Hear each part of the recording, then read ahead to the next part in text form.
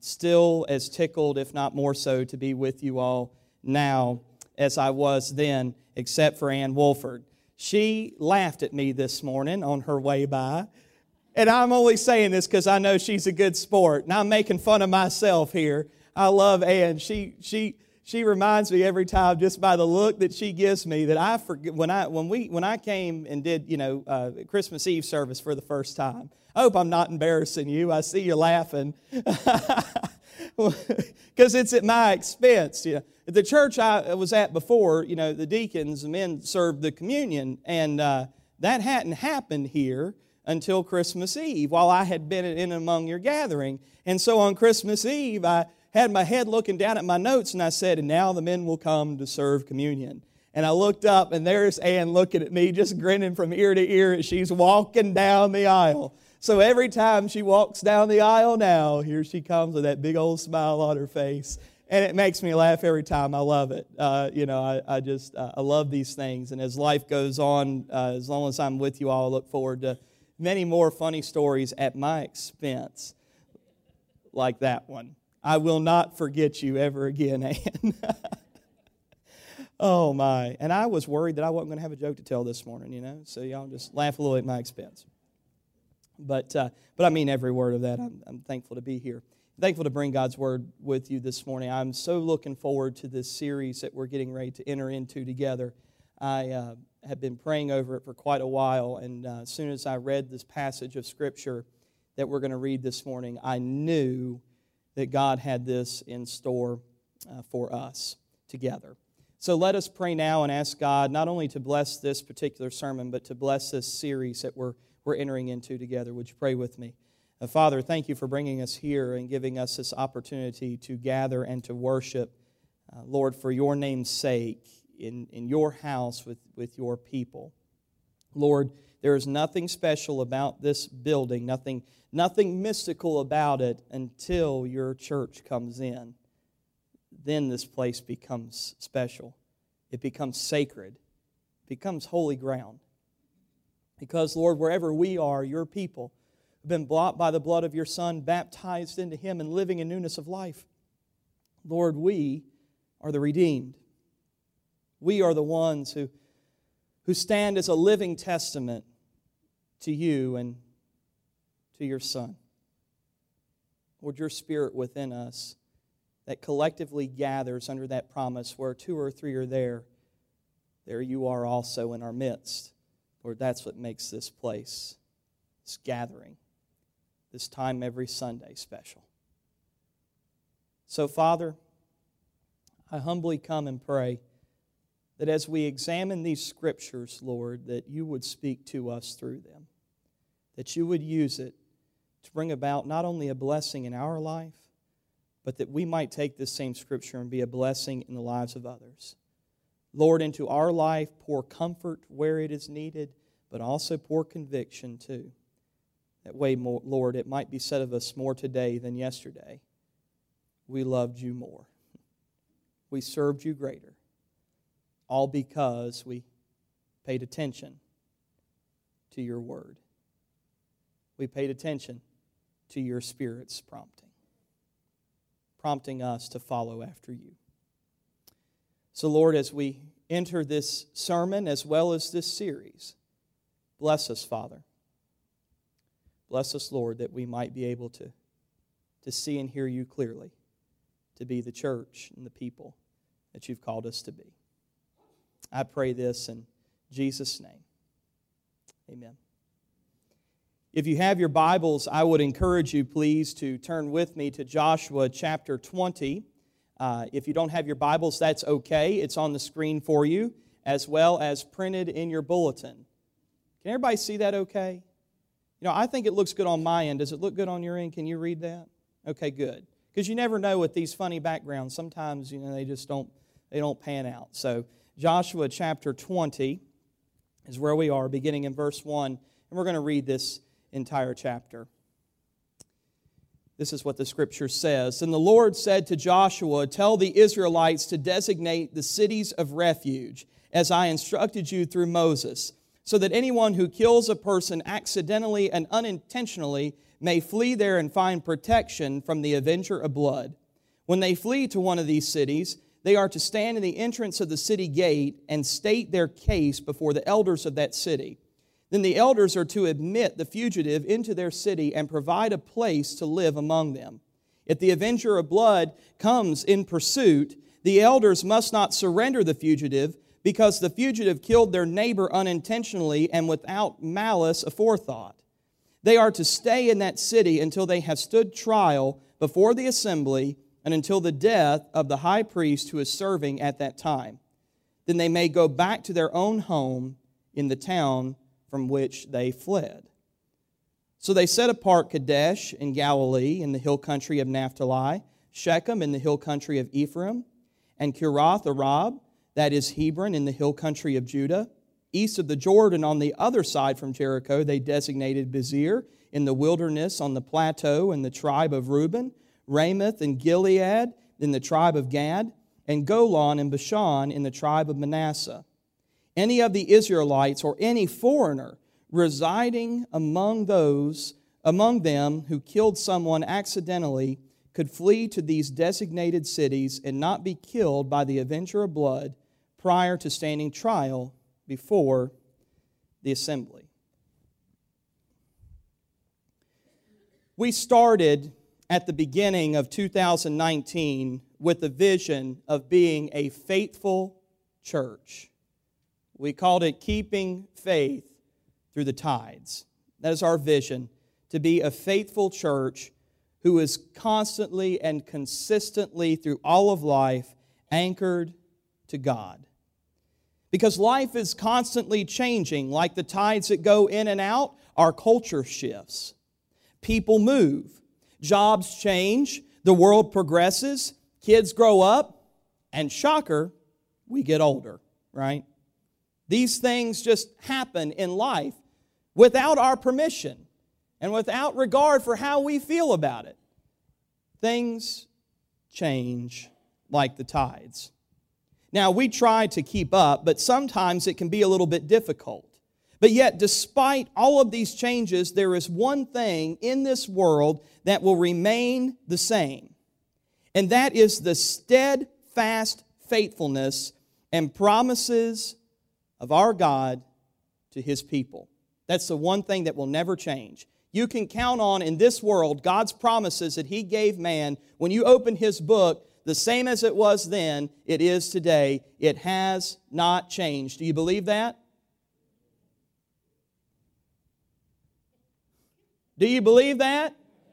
Yes, amen.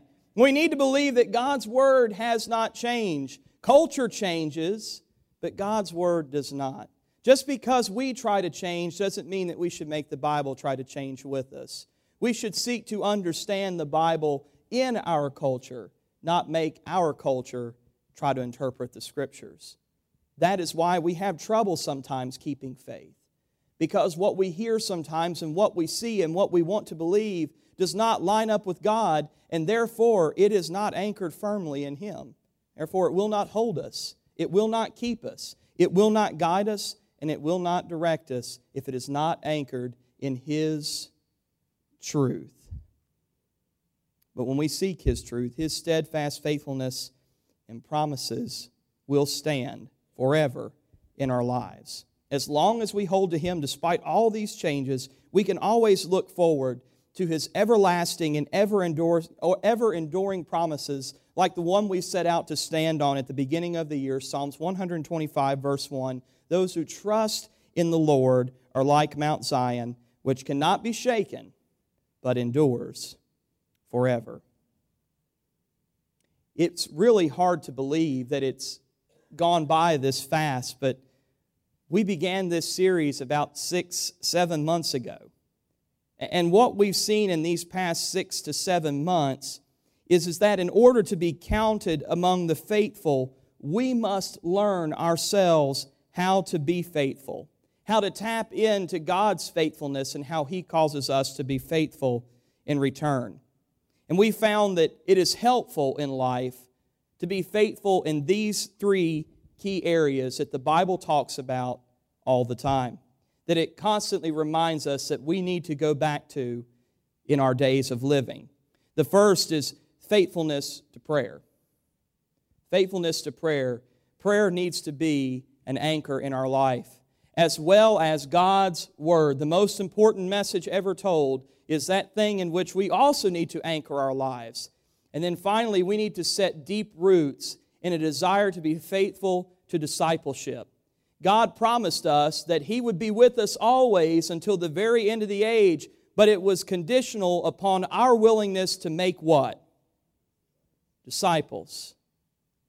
God's promise to endure with us, to be with us always, is conditional upon our willingness to make disciples. We are supposed to grow in faithfulness to God first. That's why we started out with things that would build and enrich our spiritual life first. Prayer and the study of the Word. We have to be constantly grounded ourselves before we can ever hope to reach out to anyone in a meaningful way. But we need to anchor ourselves in His prayer, in His Word, and through prayer, so that as soon as we can, we might make disciples. Those people who will be blessed as much as we are because of Jesus Christ. You see, for this goal, this desire of God, we have to work just a little. We have to seek rootedness in Him, as well as be determined to help other people find rootedness in Christ as well. And I know you have heard this passage many times since I came and trial preached just about a year ago. In fact, it'd be a year ago tomorrow. But I can't help but repeat this commission and mission of Jesus to and for the church forever and always. Matthew chapter 28, beginning in verse 18 and reading to verse 20. All authority, Jesus said, in heaven and on earth has been given to me. Therefore go and make disciples of all nations, baptizing them in the name of the Father and of the Son and of the Holy Spirit, and teaching them to obey everything I have commanded you. And surely, there's that promise, surely I will be with you always to the very end of the age. Before leaving earth, Jesus exercised His total authority to set forth a precedence that would endure from that moment He spoke it until the time the earth ceases to revolve around the sun.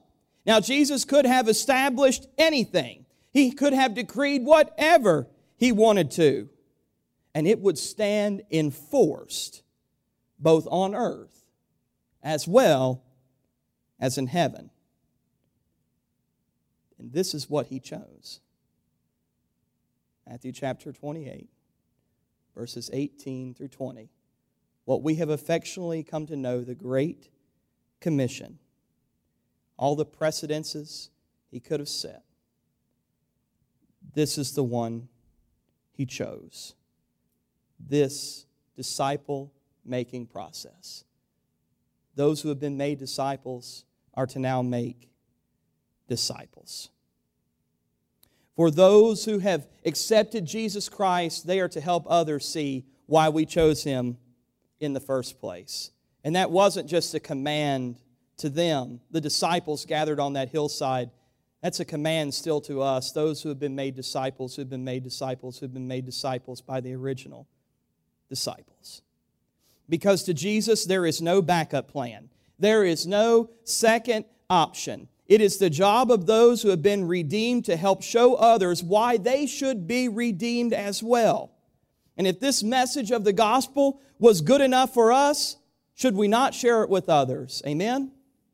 If this gospel that you accepted, that cleansed your heart, that brought upon righteousness in your life, if it was not just good for you, is it not good for others? Amen? See, Jesus has established that we are the way that this world will hear the gospel. The only way the world will hear the gospel is through His servants who choose to spread His message. But my question is, do we? Do we? I I want you to listen to this modern parable by Dr. Charles Swindoll. On a dangerous seacoast, notorious for shipwrecks, there was a crude little life-saving station. Actually, the station was merely a hut with only one boat. But the few devoted members kept a constant watch over the turbulent seas. With little thought for themselves, they would go out day and night tirelessly, searching for those in danger as well as the lost. Many lives were saved by this brave band of men and women who faithfully worked as a team in and out of the life-saving station.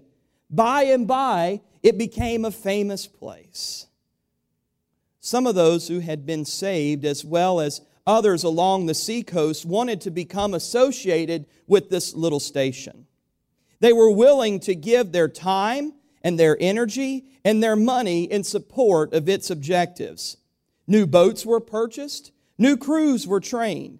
The station that once was obscure and crude and virtually insignificant began to grow. Some of its members were unhappy that the hut was so attractive and so poorly equipped. They felt a more comfortable place should be provided. Emergency cots were replaced with lovely furniture. Rough handmade equipment was discarded and sophisticated, classy systems were installed. The hut, of course, had to be torn down to make room for all the additional equipment, furniture, systems, and appointments. By its completion, the life-saving station had become a popular gathering place, and its objectives had begun to shift. It was now used as sort of a clubhouse, an attractive building for public gatherings. Saving lives, feeding the hungry, strengthening the fearful, and calming the disturbed rarely occurred by now. Fewer members were now interested in braving the sea on life-saving missions, so they hired professional lifeboat crews to do the work. The original goal of the station wasn't altogether forgotten, however. The life-saving motive still prevailed in the club's decorations. In fact, there was a liturgical lifeboat placed in the room of sweet memories with soft, indirect lighting, which helped to hide the layer of dust upon the once used vessel. About this time, a large ship was wrecked off the coast, and the boat crews brought in loads of cold, wet, and half-drowned people. They were dirty, some terribly sick and lonely. Others were different from a majority of the club members. The beautiful new club suddenly became messy and cluttered. A special committee saw to it that a shower house was immediately built outside and away from the club so victims of the shipwreck could be cleaned up before coming inside. At the next meeting, there were strong words and angry feelings, which resulted in a division among the members.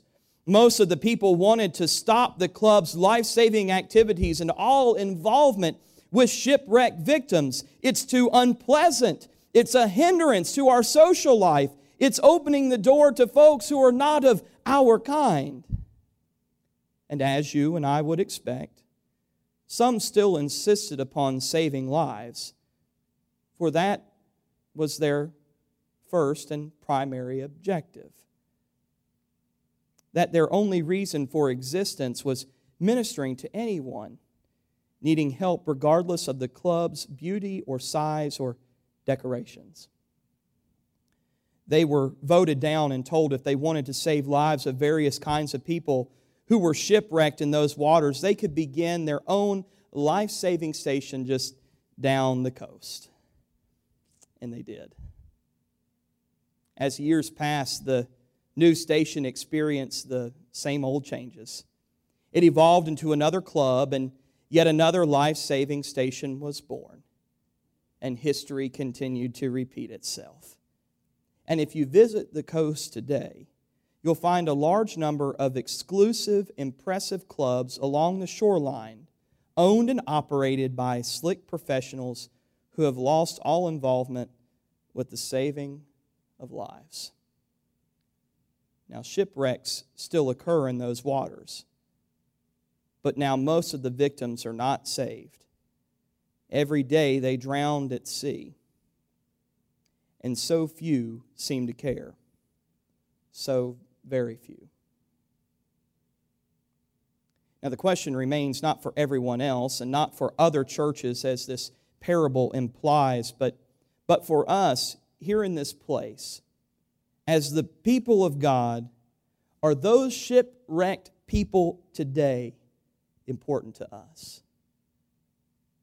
Ask this question in your own heart and mind. And I'm not passing judgment in reading this story at all. I'm not saying I think that's where we are. But as you can see, and as you look at the witness of so many churches come and gone around us, are we losing perspective? Have we maybe lost perspective, maybe in our own heart and mind? When I first heard this story, it was a very prodding question. I didn't ask the church where I'm at, do I believe that this is important to them? No, I turned and asked myself, is this important to me?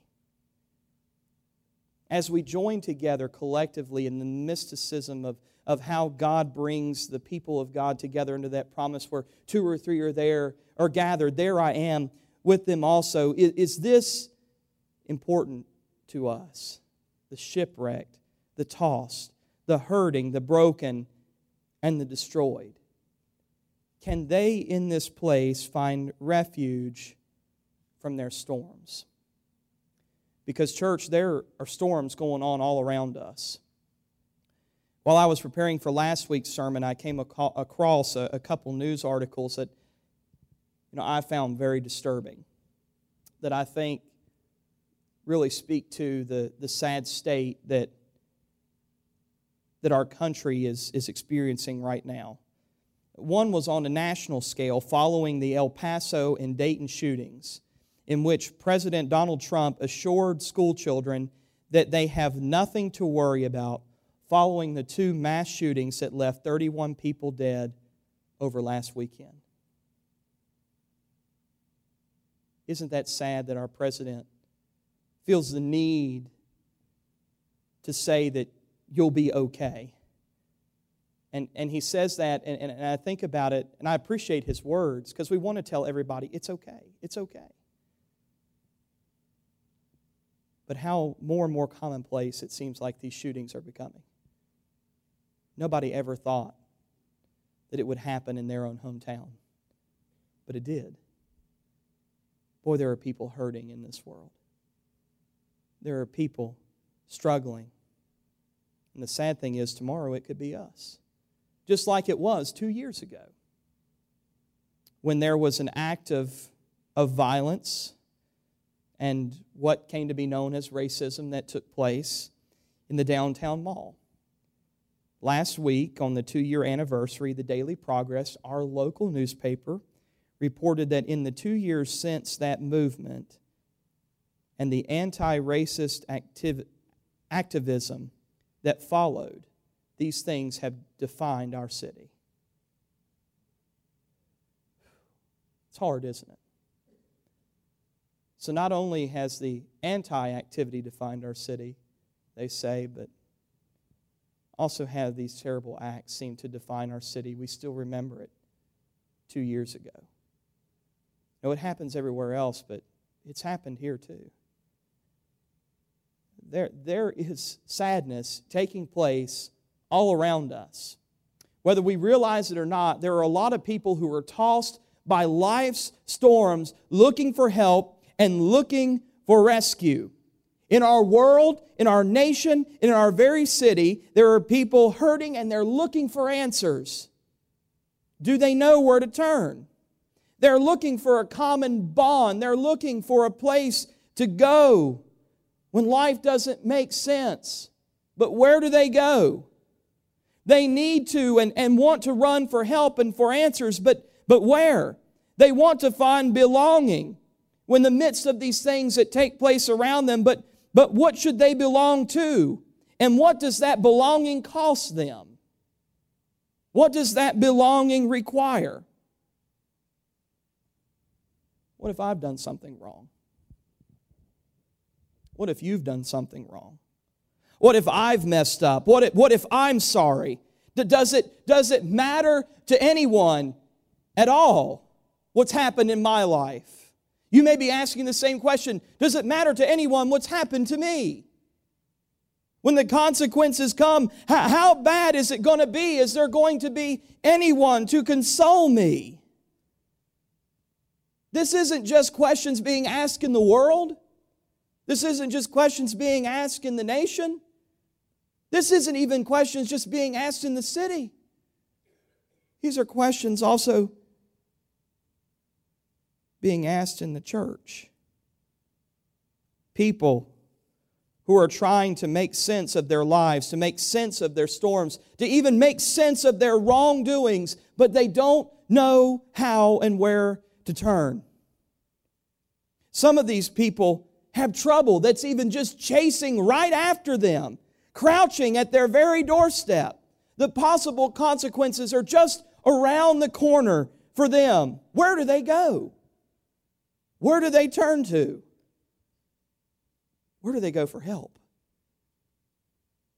How can they be rescued? Because some people feel like they're about this close from it all coming to an end. And it might not be somebody else that puts it to an end for them. They may choose to do it to themselves. There are people in this very moment asking these questions. And we don't have to look very far to find them, do we? Psalms 46 tells us that God is our refuge, and He is our strength, an ever-present help in trouble. Therefore we will not fear, though the earth give way and the mountains fall into the heart of the sea. The Lord Almighty is with us. The God of Jacob is our fortress. In an increasingly unstable world, God will always stand as our refuge in a time of trouble. He is a fortress in which we can go to wait out the storms while they rage around us. He is a place, a shelter in which we can hide while the storm passes by. And though we know this, though we say amen to this passage, though we have claimed it for ourselves and it brings comfort to us, at least it should. I hope it does for you. I hope when life gets difficult that you call on this promise. But what about the people who don't even know who God is? They read this promise and go, well, that seems nice. They may pay it no mind. They probably have never even read it, wouldn't even know where to find this promise of God in the Scriptures. There are people who have never heard of Jesus Christ. They have never heard about the God who is their refuge in times of storm. When life becomes rough, they turn to whatever they can to seek safety and refuge. And they don't realize that God is one of those places, the best place, the only sustaining place they can go. They don't know that if they are lost in the waters of this life unless we tell them.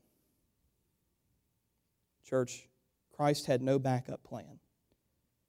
They won't know this promise unless we tell them. And also, unless we choose to exhibit it in our life, to stand as a testament to this being true for us. And so it's just because because it's true for us, it can be true for you. In the days of ancient Israel, God, through Moses, and then repeated by Joshua, instituted cities of refuge, a place where someone could go who accidentally and unintentionally murdered someone. Now, in the next few weeks, we are going to search the Scriptures as to how such a thing could happen as somebody who unintentionally murdered or accidentally killed somebody. I couldn't, when I first read that, it made no sense. I'm like, how could you do that? But it's true. It's true. And that's why God established it. We will look at that in a few weeks. But in the meantime, I would simply like us to hold this thought in our hearts and our minds. If someone were to come to us, were to come to our church, were to come into our life seeking freedom, seeking a place to hide, seeking somewhere to take refuge from an avenger of blood for a wrongdoing, intentional or not, would they find refuge here in this place? Would they find refuge in your family who calls upon the Lord? Would they find refuge in your cubicle at work when they need help and hope in their life? For the people of God, for us gathered here, we can't do anything else about all the churches around the city, around our country, and around this world. We can only do something about us. We can only determine to be this kind of people. Are we going to determine to be these kind of people? Are we going to determine to be someone in whom it doesn't matter what somebody has done, that they could find refuge from the storm? Doesn't mean that it's going to work everything out right then. In fact, in the cities of refuge, that didn't often happen. Sometimes people lived years until the priest died before they were allowed to go free. Sometimes people will be in bondage for a long time for the consequences, but that doesn't mean they have to be in bondage to the sin. We might face consequences years down our life, but that doesn't mean we can't find freedom in knowing that this thing is knocking at our door, wanting to take our very life and destroy everything we have, to take us away. It says that they could hide there from an avenger of blood. Did you know that sin requires a blood sacrifice? How many people have come into your life with sin? How many of you maybe remember that sin in your life that was crying out for demand, for payment, for life, for yours? But somebody stepped in and pleaded your case for you. Jesus Christ. Do you remember the freedom that came then? And do you remember the freedom now? Do you know the freedom now that comes from being in Jesus Christ? Somebody else needs that. And you don't have to look far to find them. In a city of refuge, a person would plead their case before the city elders, and they would be welcomed in unintentionally. Not unintentionally, but unconditionally. Would we do that in our life, in our church? Not just a few of us, but the whole. And if times got hard for them while they are in and among us, would we help continue to hold fast to them? Not consider them a lost cause, but continue to hold fast to help them see the promises of God will unfold as long as they remain faithful to the God who is faithful to them. Would we welcome anyone? Would we welcome anyone? For the next few weeks, we're going to look at these questions and more. But for now, may we ask God to prod our hearts as to our position according to His Scripture. Particularly, I want to look at this one from Ephesians chapter 5. Therefore, be imitators of God and beloved children, and walk in love as Christ loved us and gave Himself up for us, a fragrant offering and sacrifice to God. In us can the world see our God of refuge. In us can the world see that God can also be their God of refuge. Would you pray with me? Father, thank you for bringing us in when we were lost, when we were hurting, and when we were broken, when we were in pain, when we were tried and beaten by this world. Lord, even if we consider our transgressions small, they were still great, because all sin demands a blood sacrifice. Thank you, Jesus, that you paid my cost.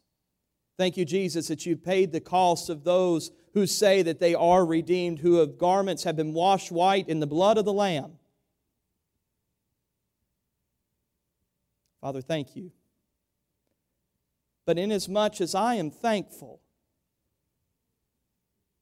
for those who have been redeemed today, I still pray, Lord, enable us to help show your redemption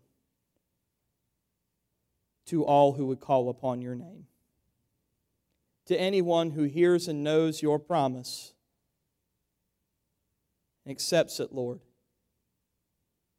in this place, enable us to go into the world to show people what it means to be a child of yours. Help people to see what it means to be forgiven. Help people to see, Lord, that you are a God of refuge through us. There's so much hurt in our world, but Lord, you are that steady rock that stands above it all.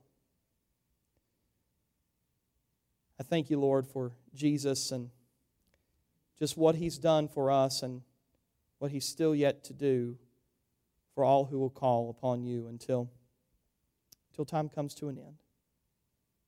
Enable us, your people, to spread your message, your gospel. Through Christ we pray. Amen.